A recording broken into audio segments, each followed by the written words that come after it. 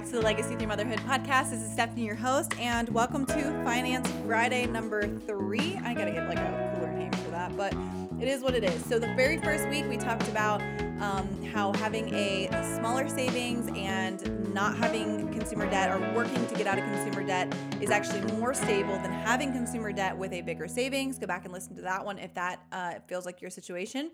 Last week we talked about how much we should have in savings. A lot of times people throw different numbers around. You know, what number should we have in savings as we are getting out of consumer debt actively? I talk through different schools of thought on that, and I kind of give you some numbers that you can maybe have conversations around with your partner if you have one, and kind of ultimately land on one that feels good for you. So this week we are talking about some ideas to get to $1,000 as fast as possible, because some of you guys are like, yeah, I got more than $1,000. I almost choked on my own spit. So sorry, guys. Some of you guys were like, I have more than $1,000. So it's more of that like nervousness of, you know, taking your $10,000 in savings and paring it down to $1,000. It freaks you out. On the other hand, a lot of you guys were like, oh my gosh, I would love to have $1,000 in savings. And so if you don't know, I am a money coach for moms, and I work one-on-one. I'm also in the words process of creating a passive course to really walk you guys through a lot of coaching and how to get out of consumer debt on your own. And so we're going to talk about today some ideas to get to $1,000 savings as fast as freaking possible. And if you already have the $1,000 in savings, let's just say this is $1,000 to pay off a credit card, I don't know, or towards something. So number one, these are going to be practical things that either I have done or other people that I've coached has done. Number one, let's get $100 by selling clothing that is not being used. This can be yours or your kids. This can be, you know, secondhand items or like a Once Upon a Child or like a reruns or Facebook Marketplace, honestly, for like your clothes. If you have some things that are nice, and I'm not going to get into this. Lord, Stephanie, I'm long-winded. So like I try not to squirrel and like go a million miles an hour. If you have clothes in your closet that do not represent who you are right now, they represent who you were in high school, they represent who you wish you were, whatever, that literally don't see the light of day, sell them. I will tell you, I am as like, I wouldn't say tomboy, but I'm like typically in Converse, jeans, and like a graphic tee or sweats. Like that's literally my wardrobe 95% of the time.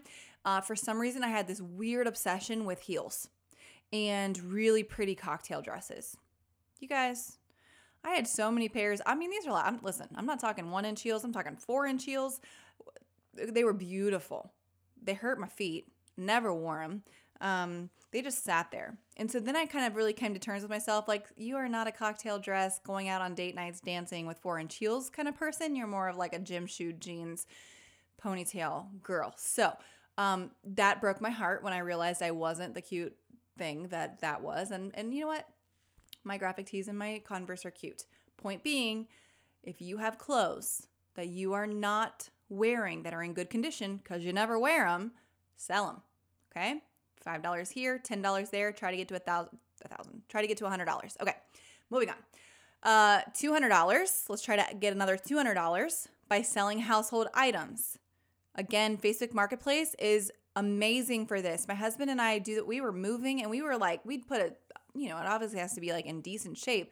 But even like furniture, you guys, people will take even like kind of some crappy furniture so that they can refurbish it or whatever and like make it nice. And people love to do that as a hobby. So they'll take a dresser for, $75 or even old lamps, like whatever it is. Obviously, if it's broken and like garbage, then it's garbage. But I guarantee, walk your booty out to the garage or into your storage room, the one that like you hope no one freaking opens, whatever bedroom that's, in your house. So you hope nobody ever opens because it's just like, that's like the catch-all.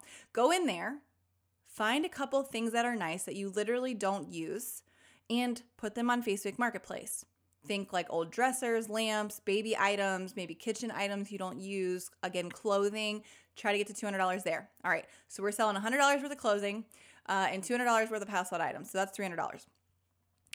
The next one is do a spending freeze for a month. Now, this is a little much, but I will just say that studies show that the average American wastes $400 every single month. I believe it's like $470 some dollars that the average American waste every single month. So think like random unplanned Starbucks, Amazon Prime, that extra thing you grab at Target, that kind of stuff. Those really add up. And as a money coach, I will say, I will say it until I'm like blue in the face. I don't care about your purchase of a brand new car. I don't care. Do you know why? Because you at least thought about that. You brought that to your conscious mind and was like, we're going to pay $400 a month for this car. And you had a conversation, you looked at the car, you know what I mean? Like you went in knowing that you were going to spend money. Do I love car payments? Absolutely not. But do I care about those? Not necessarily. What I care about more is your $10 Target trip. That is a lie from the pit of hell. None of us going in for Target for $10. A $10, Chipotle run. I'm more worried about your $60 Target run. I'm more worried about the times when we nickel and dime ourselves. We go through McDonald's and we spend, $13. Like we don't even register those purchases, you guys. We don't even honestly realize we're spending them because they're such a low number. We think, oh, it's $5. Oh, it's just $10. Oh, it's $20, right? Anything really under 50 goes under the radar because we disassociate from that spending habit. So $300 to $400 you could gain if for 1 month you went into beast mode and you did a spending freeze. Obviously not spending freeze on your bills, just like all the excess stuff. Okay. All right. So that's $300 to $400. Then $100. I should just totally get rid of these numbers. It doesn't really matter. Cut back on groceries, gas, and fun money for a month. Oh, little Lucy just woke up. So if you can hear her crying, sorry. So cut back on groceries, gas, and fun money for a month. But you're like, I need groceries, I need gas, and also like, what? And so here's where this is going to come into play. The groceries. Meal plan. Okay?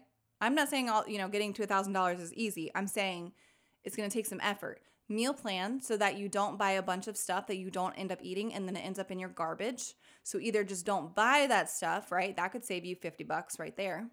So meal plan so that you know what you're doing. Actually eat the groceries. I know. Like I'd rather, die. Fast food, if you don't know, is Justin and I's or just takeout. That's our vice. That's what got us in trouble in the first place. Still something we got to keep ourselves in check with today because that's just our thing. Clothing, not our thing. Other stuff, not our thing. Eating, food, that's where it gets us. So anyways, groceries, meal plan, and actually eat the food in your refrigerator. Gas. People think you cannot budget gas or cut back on gas. You absolutely can. I have a whole post on it on your Financial BFF step. I am not going to go into it here because it's a little too intricate. Although gas is crazy right now. Anyways, fun money. Okay. Let's say maybe you do like $100 a week on date night or $100 a month on date night or $100 every other week on, Starbucks and Chipotle and all the things. Cut that back for 1 month. Here's the thing too. You have to understand that when you're getting on a better financial ground, a lot of times it is short-term sacrifice for long-term gain. So I'm not saying, don't ever eat takeout or, don't ever go to Target or don't, have your date night. I'm not saying any of that. I'm not saying, throw your broccoli away because you ain't eating that. I'm saying don't buy the freaking broccoli because you ain't going to cook the broccoli, right? So let's just be real with ourselves. And for 1 month, I want you to just take it down with the purchases, okay? All right, so let's just kind of go through a couple more here, and then I'm going to hop off because my Lucy is waking up. And I'm going to stop talking about numbers. I'm just going to talk about what you can do. Calling insurance, your phone provider, electric companies to make sure that you are getting the best rate possible. I did this with our internet and they couldn't cut costs, but we actually doubled our speed just by calling. So that was a bonus. But a lot of people have called their insurance companies and they're like, oh yeah, you've been made on-time payments for however long and you've been out of a wreck for however long. We can take that down by like $50. That is something that you can do that's easy. It's just kind of tedious and annoying, right? Use your HSA money. So many of us will like have, $1,000 or something like that in an HSA account, and it's just kind of like random and we kind of forget about it sometimes. Use that money so that if you have a sick visit or whatever, it's not coming out of your actual income. Whatever number I'm on, do not leave hundreds of dollars in your checking for a quote unquote just in case. Okay, because that fear comes from not being in control of your finances. You got to create a budget, or at least know your numbers so that you can move some money into savings without the fear of overdrafting. And let me just note here that this is easier said than done, but this is kind of what I help with in my coaching. And also, I kind of now feel like I'm giving you guys a fire hose right now, so it might be a lot. So take a couple of these and do it. Don't feel like you need to do every single one. I will say knowing your numbers is a big win when you can actually do that. And it's almost the very first step that you need to do. Something else, get a part-time job like DoorDash, babysitting for friends or family, or maybe like swapping babysitters so that you're not having to pay a sitter. Sorry, I meant like swapping with your friends so that you don't have to pay a babysitter. Take on an extra client at work, maybe work overtime for 1 month only, right? Like if you're a nurse or some career that can work overtime and get paid, do it for a single month. I'm not saying do it forever. Pick up an extra shift. Another thing is creating and following a meal plan. We kind of talked about that. If you have little ones, skip. Oh, this one kind of breaks my heart. But this might be if you're like in a really dire situation. Skip the like peewee winter sports for just this season. Like if you've got that 2 and 3 year old that are playing like, blast ball or like indoor soccer, and they're just kind of like there, and that's really to socialize them. And especially if you only have one kid, it's like you're so excited because they're finally, my voice just cracked, because they're finally old enough to like do this cute little soccer thing, but it ends up being like $120 or something. So like, skip that maybe when they're little. When they're older and they're more in select, that's harder to do. But the whole point of those soccers and, whatever, is that it's like a mommy and me or a parent and me thing. Like taking them to the park or like having other intentional time with them is a good alternative. Again, maybe just for one season, okay? So the point of this is we want to be like quick and dirty, right? Just because you give up date nights this month doesn't mean you have to forever. Just because you pick up an extra shift does not mean that you have to work overtime forever. And sometimes we don't want to pick up extra shifts or do whatever because we are tired. But doing it once is not going to break us. And I talk so much on this podcast about finding your grit. And it really just takes us digging down deep, prioritizing what we want, right? And so what I really don't want you to do is get caught up in the all or nothing mentality here. If you choose to do something, it is not a life sentence. And what I want you to do, maybe since I talked a million miles an hour because I got to go get Lucy Lou, is to re-listen to this and pick like 2 or 3 things. I mean, if you want to go through all of them, great. Pick 2 or 3 things that sound manageable depending on where you are in your financial journey and try them this month. Okay? So we just covered what you can do to get to your $1,000 in your savings as fast as humanly possible, and all of these things are within your control. That's where the power is. Okay?